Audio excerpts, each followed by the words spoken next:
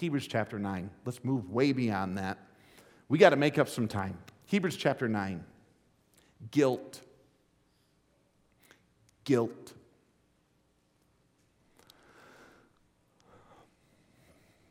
We talked about the old covenant and the new covenant. Can I bust away from it being just a theology?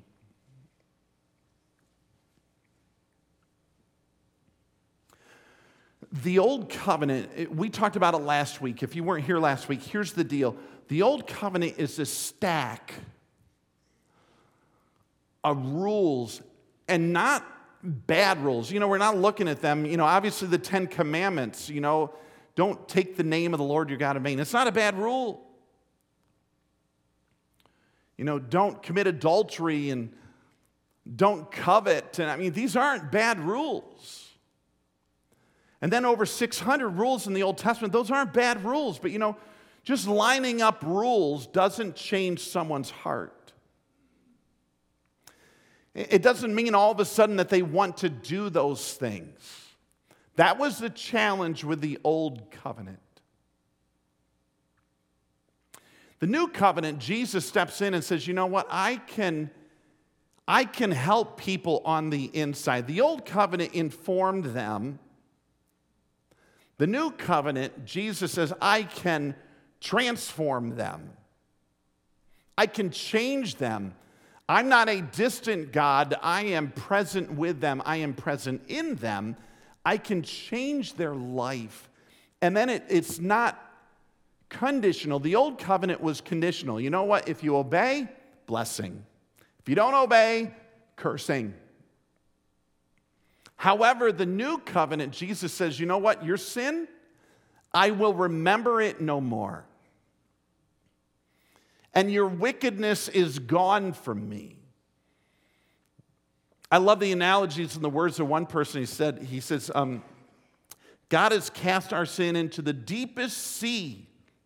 And then he puts up a sign that says, no fishing allowed. That's the issue of guilt. And the difference between the old covenant is we could never live up to it. We're just incapable of it. The new covenant, Jesus lived up to it for us. And he changes us from the inside out. I'm going to tell you, this is more than just a theology class. This is something that God gives us to change us, because my wife and I just had the beautiful surprise of a lifetime last night. Because there's a friend from back where we were from who's not a believer, who was captured in addictions, who there was this lineup of don'ts that we could have given him. Don't do this and don't do that. And we could have gone through all of this stuff, and he knew it. And he couldn't shake all of these addictions, and they were powerful. He was a slave to them. And he tried in himself to get out, and he couldn't. And one of my kids knew him and worked with him and all of this. And we left where we were, and we came here knowing he was still trapped in this, trying to obey his own rules to get out without Jesus Christ. And we'd had some contact with him after we had been here. And here's the deal. Last night we popped on Facebook, and we saw that he was in a rehab. And of all things, are you ready for this? Are you sitting down? He was in a Christian rehab, and our heart leaped. And he was in a worship service. And he was playing the worship service. And are you ready for this? The song they were playing was Graves to Gardens. And the caption he put at the top was, you need to believe to be restored. That's the difference between this old covenant. I need to do this. I got to stop that. I got to stop this. I've got to stop that. With no internal power in and of ourselves to do it. And then here, is Jesus Christ, who says, you know what? You just can't do it on your own. You can't. That's what the law teaches us. We're powerless. And Jesus came, he died for all of our sin. And he says, I will enable you to be fully equipped to live and serve me, and all of your sin will be forgiven. I'll remember it no more. That's the beauty of the new covenant. That's the difference, fully transformed on the inside. A personal connection with God, fully forgiven forever. And I haven't even begun. Let's order in pizza and just keep on going with this message. We got a lot here, but I think I'm going to have to keep on trucking. Let's jump into it. Hebrews chapter 9. There's a lot of detail here that I'm going to navigate through quickly. There's details of the old covenant. I'm going to read through, and then I'm going to show you pictures to show you what he was talking about. There's details of the old covenant. There was an earthly sanctuary. Verses 1 to 5 talk about it. He mentions this earthly sanctuary. The first covenant had regulations for worship and an earthly sanctuary. A tabernacle was set up.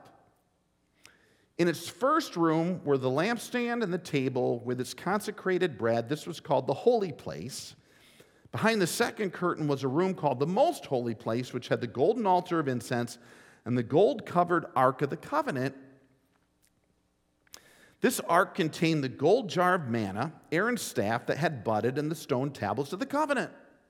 Above the ark were cherubim of the glory overshadowing the atonement cover, but we cannot discuss these things in detail now.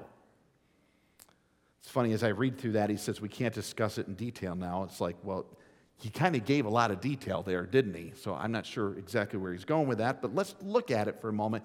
Here's some pics to show you what he was talking about. First, there was the overall area of the tabernacle. This is a reproduction of probably what the Israelites dealt with back in their day. The only thing that would have been different is around this would have been tens of thousands of tents where the Israelites stayed. As far as you could see would have been their residences surrounding this area of tabernacle. That center tent in there was the primary tabernacle, in which were two rooms. So here's how these two rooms broke out. There was the inner room, the holy place. So you go in the first curtain there in the front, and there was the holy place. That was an area where the priests would daily do their service. There was a golden lampstand, a menorah, and then there also was the altar of incense. There was the table with its consecrated bread.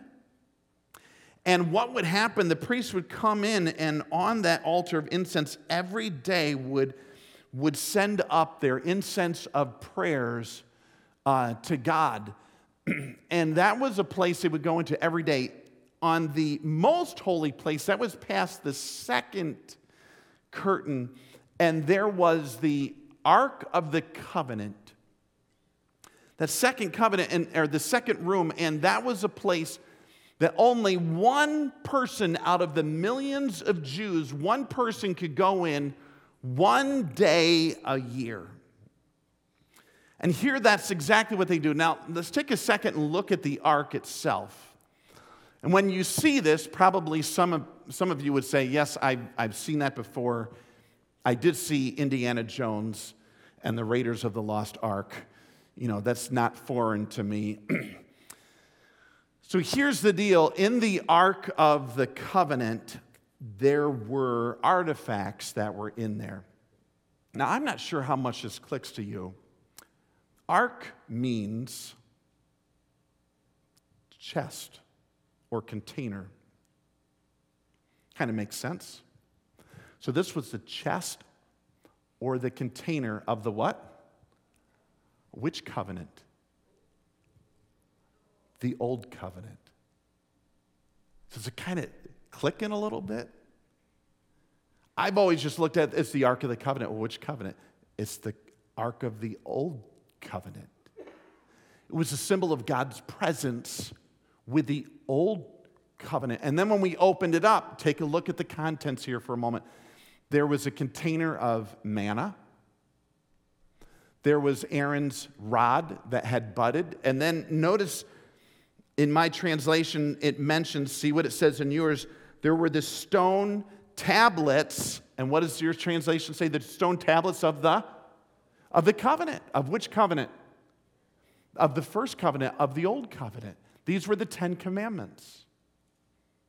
So all of these things, here's the details of the old covenant. This was the place of the old covenant. These were the artifacts tied to the old covenant. This is the way that God showed his presence in the old covenant. And so notice, this is exactly the difference between the old covenant and new covenant, because back then, God showed his presence through the ark in the most holy place, one day a year. Today, God shows his presence, his most holy place. Can we just grab this for a second, people? Did you get your caffeine here? God shows his presence not through the Ark of the Covenant. He doesn't show his presence through behind the curtain. His most holy place is you. It's the believer. And 1 Corinthians mentions, don't you know that your body, your very body, is the temple of the Holy Spirit, which is in you, which he bought with his own blood. You are the very manifestation of the presence of God, just like the ark, just like the most holy place. It was exactly that is the difference between the old and the new. I want to show you, here's the practice of the old covenant, and I got to keep on flying here. The practice was this, verses 6 and 7, just as I mentioned. The priests entered the holy place on a routine basis to minister. Verse 6. It mentions the priests entered regularly into the outer room to carry on their ministry. Verse 7, just as I told you, here's what happened. It was one day a year. Only the high priest entered the inner room, the most holy place, once a year, never without blood. And he offered it for himself, and he offered it for the sins of the people. And here's what it did. So there's the details of the covenant, there's the practice, and then here's the product. But here's what it did. Here's how it was ineffective. Here's how it was insufficient.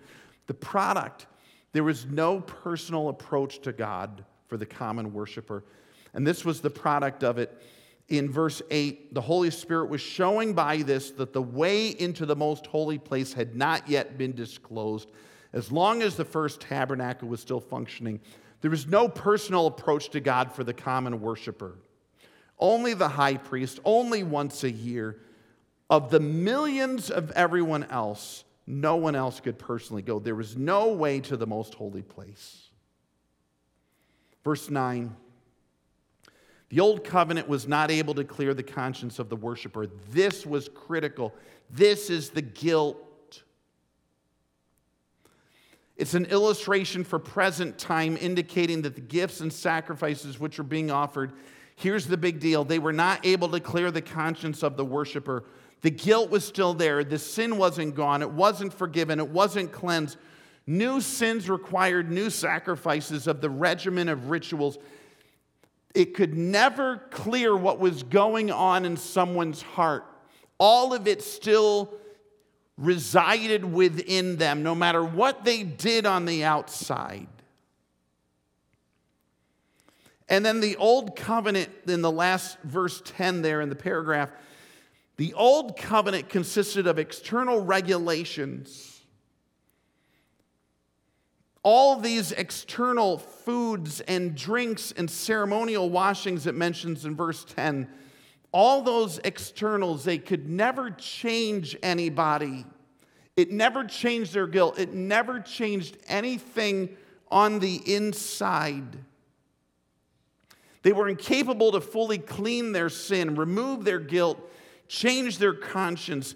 It did little because guilt is a nasty master.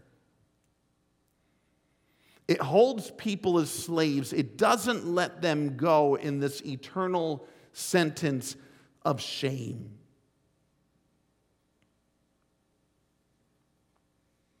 I've talked to people who try to drown their guilt through a bottle.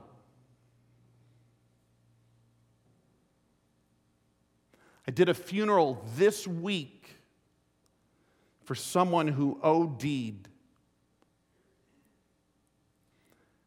trying to get rid of their guilt through a needle.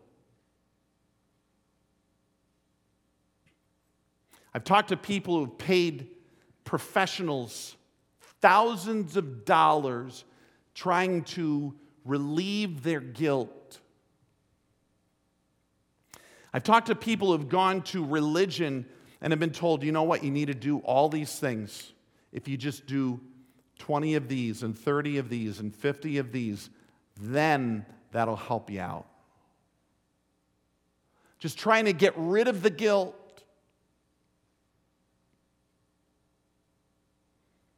I saw this one cartoon,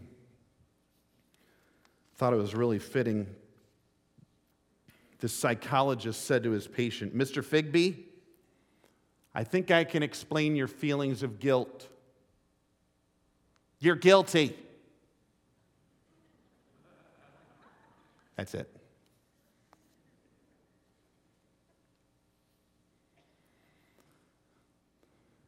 And religion says, you know what, go through this washing.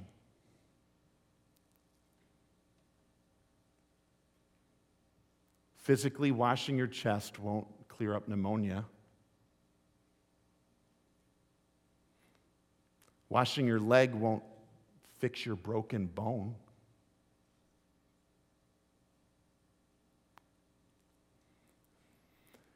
And it's the difference between the old and new covenant. The ceremonies won't clean up what's on the inside. They won't take care of the guilt. They won't change our conscience. I'm going to give you the best word in the entire chapter of chapter 9. It's verse 11. My translation is the first word. There's the place of the old covenant, there's the practice of the old covenant, and then there's the product. It ain't doing it. And then there's the best word, and I love it. Verse 11, but, thank God for that word. We'd be in trouble. But when Christ came as high priest, and it's all changing. When Christ came as high priest. So I circled that word but because that's the whole fulcrum of everything. It all centers on Jesus Christ. It centers on his ministry as high priest. When he came as high priest of the good things that are now already here, they're already under that new covenant. It mentions a few things, and this is where we want to finish up. And here's the main final truth he mentions. Jesus' sacrifice truly frees us from guilt. Here's the last few verses. But, and here's what he did. He went through the true tabernacle. That's verse 11. He went through the true tabernacle. He didn't go through that earthly tent I just showed you, that little thing that they built and they did all that. He didn't go through that thing. He went through a heavenly one. It mentions in chapter 8, verse 2. He went through the one that God built. That's the one he went through. He didn't deal with the earthly stuff. He went through an eternal one. And then he didn't deal with all the blood sacrifices like bulls and goats and calves like they did on earth. All of the temporal sacrifices, the blood that Jesus dealt with was his own. And that's verse 12. He didn't enter by means of blood and of goats and calves. He entered the most holy place by his own blood. And it did something, and I'm going to give you these words, and I need them to sink in deep. Here's the words that completely deal with guilt. Are you ready for this? And I need you to say them with me.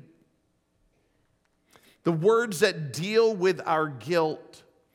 He entered the most holy place once for all.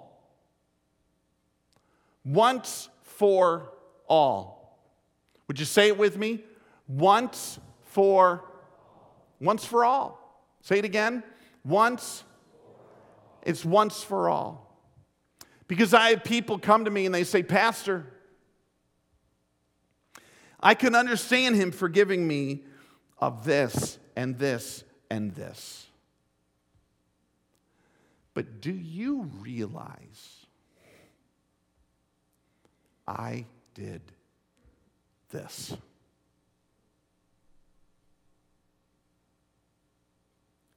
Can I just connect with you? I've got 3 words for you.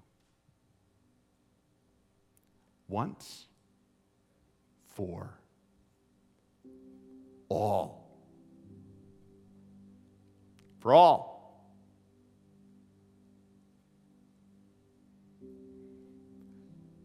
And in that all,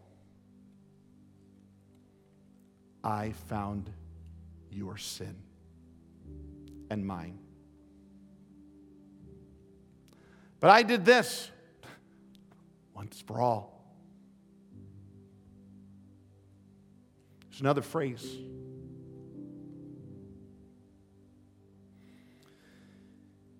By his own blood, thus obtaining eternal redemption. Would you say eternal redemption? Eternal. Again, eternal. I've been away from God for a while, okay?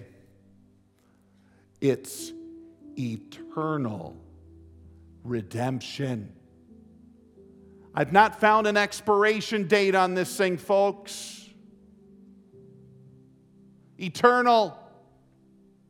Some people say, wow, it's been 3 years since I've been in church.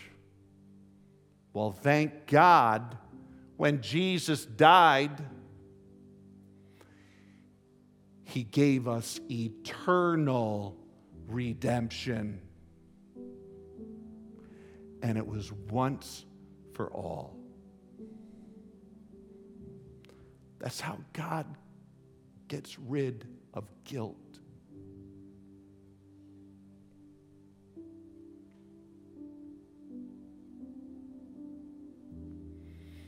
So he finishes in verse 14, how much more then will the blood of Christ, who through the eternal Spirit offered himself unblemished to God, and here it is, how much more then will he cleanse our conscience? Cleanse our conscience. Guilt-free. Cleanse it. It says from acts that lead to death, and I know that may be tough for some of us to grab. Just to make it simple, from dead works, and what he's talking about are all of those works that we try to do as penance for our guilt. I feel so guilty, I need to do this to make up for it. He says those are dead works. They're ineffective. They're not going to clean your conscience because you're going to do all those works and you're still going to feel guilty. They're dead works. He says, I'm going to clean your conscience of all that junk.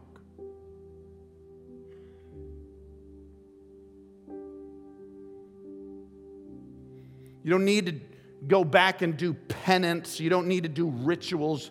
You don't need to do ceremonies. You don't need to do special deeds to atone for your guilt. Jesus died once for all with an eternal redemption to clean our conscience from having to go back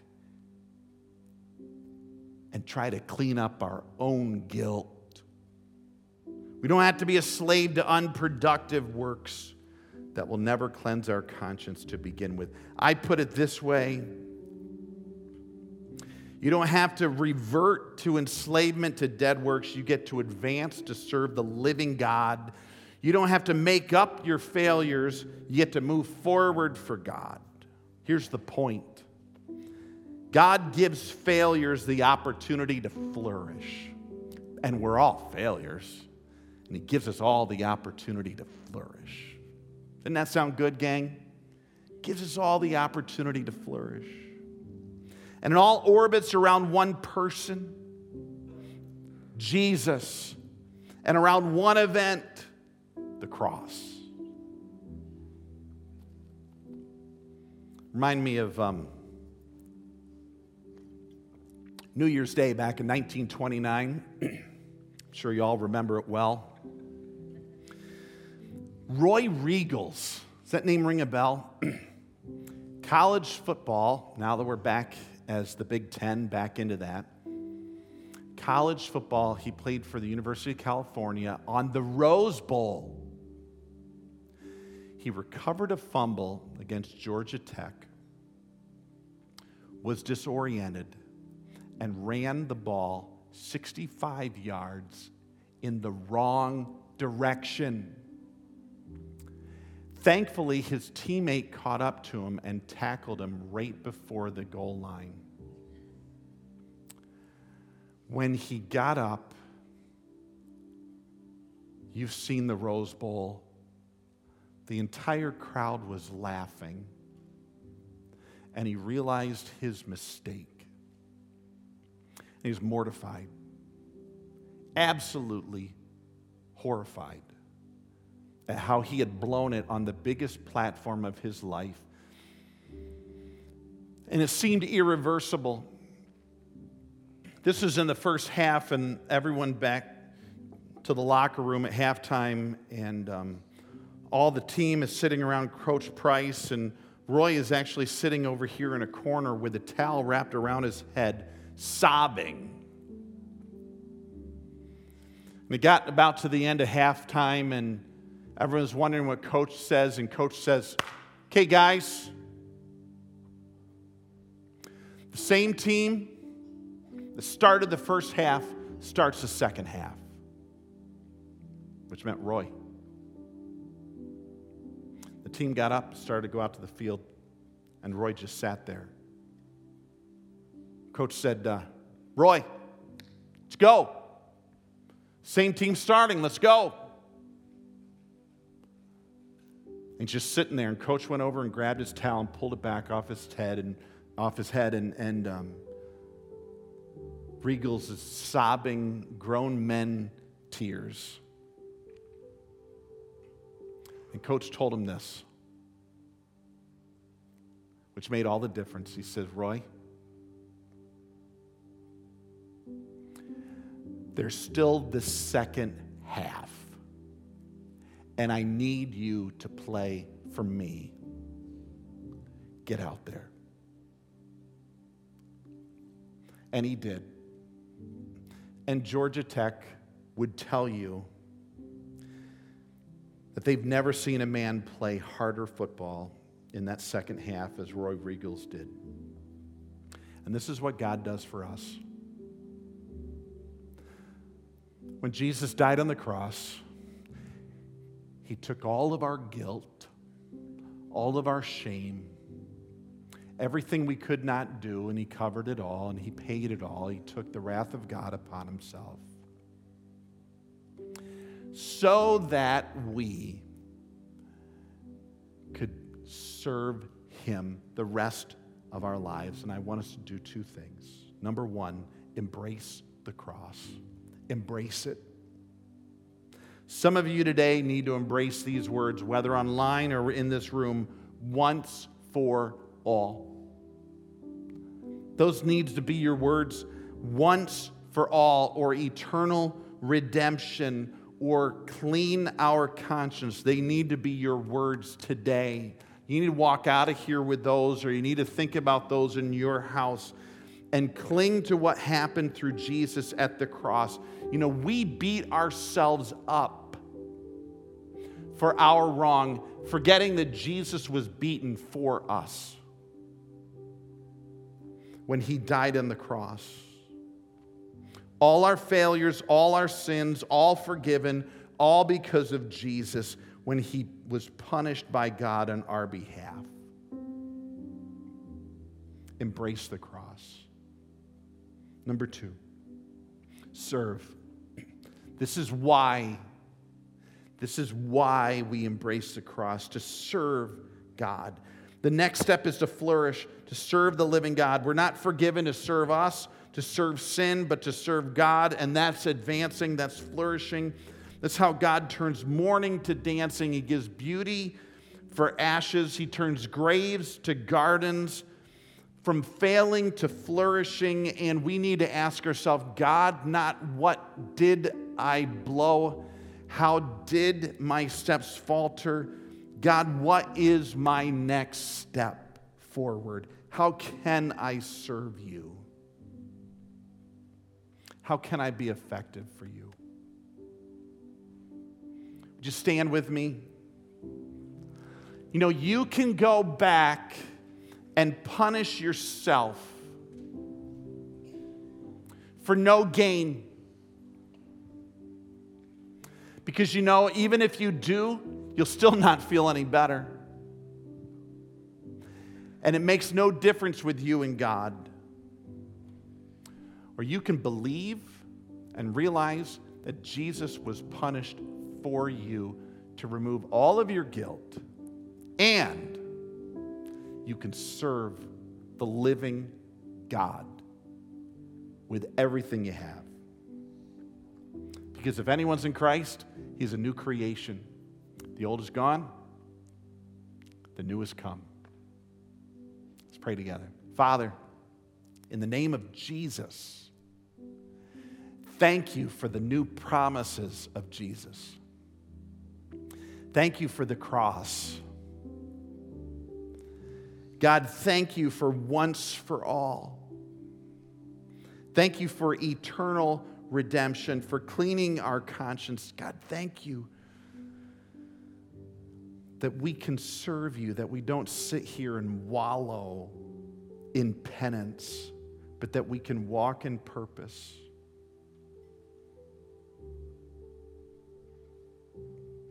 Help us to be people that cling to the cross, that love our Jesus, and that advance forward for him. We love you, God. And we pray this together in the name of Jesus Christ. And all of East Bay Calvary said, amen and amen.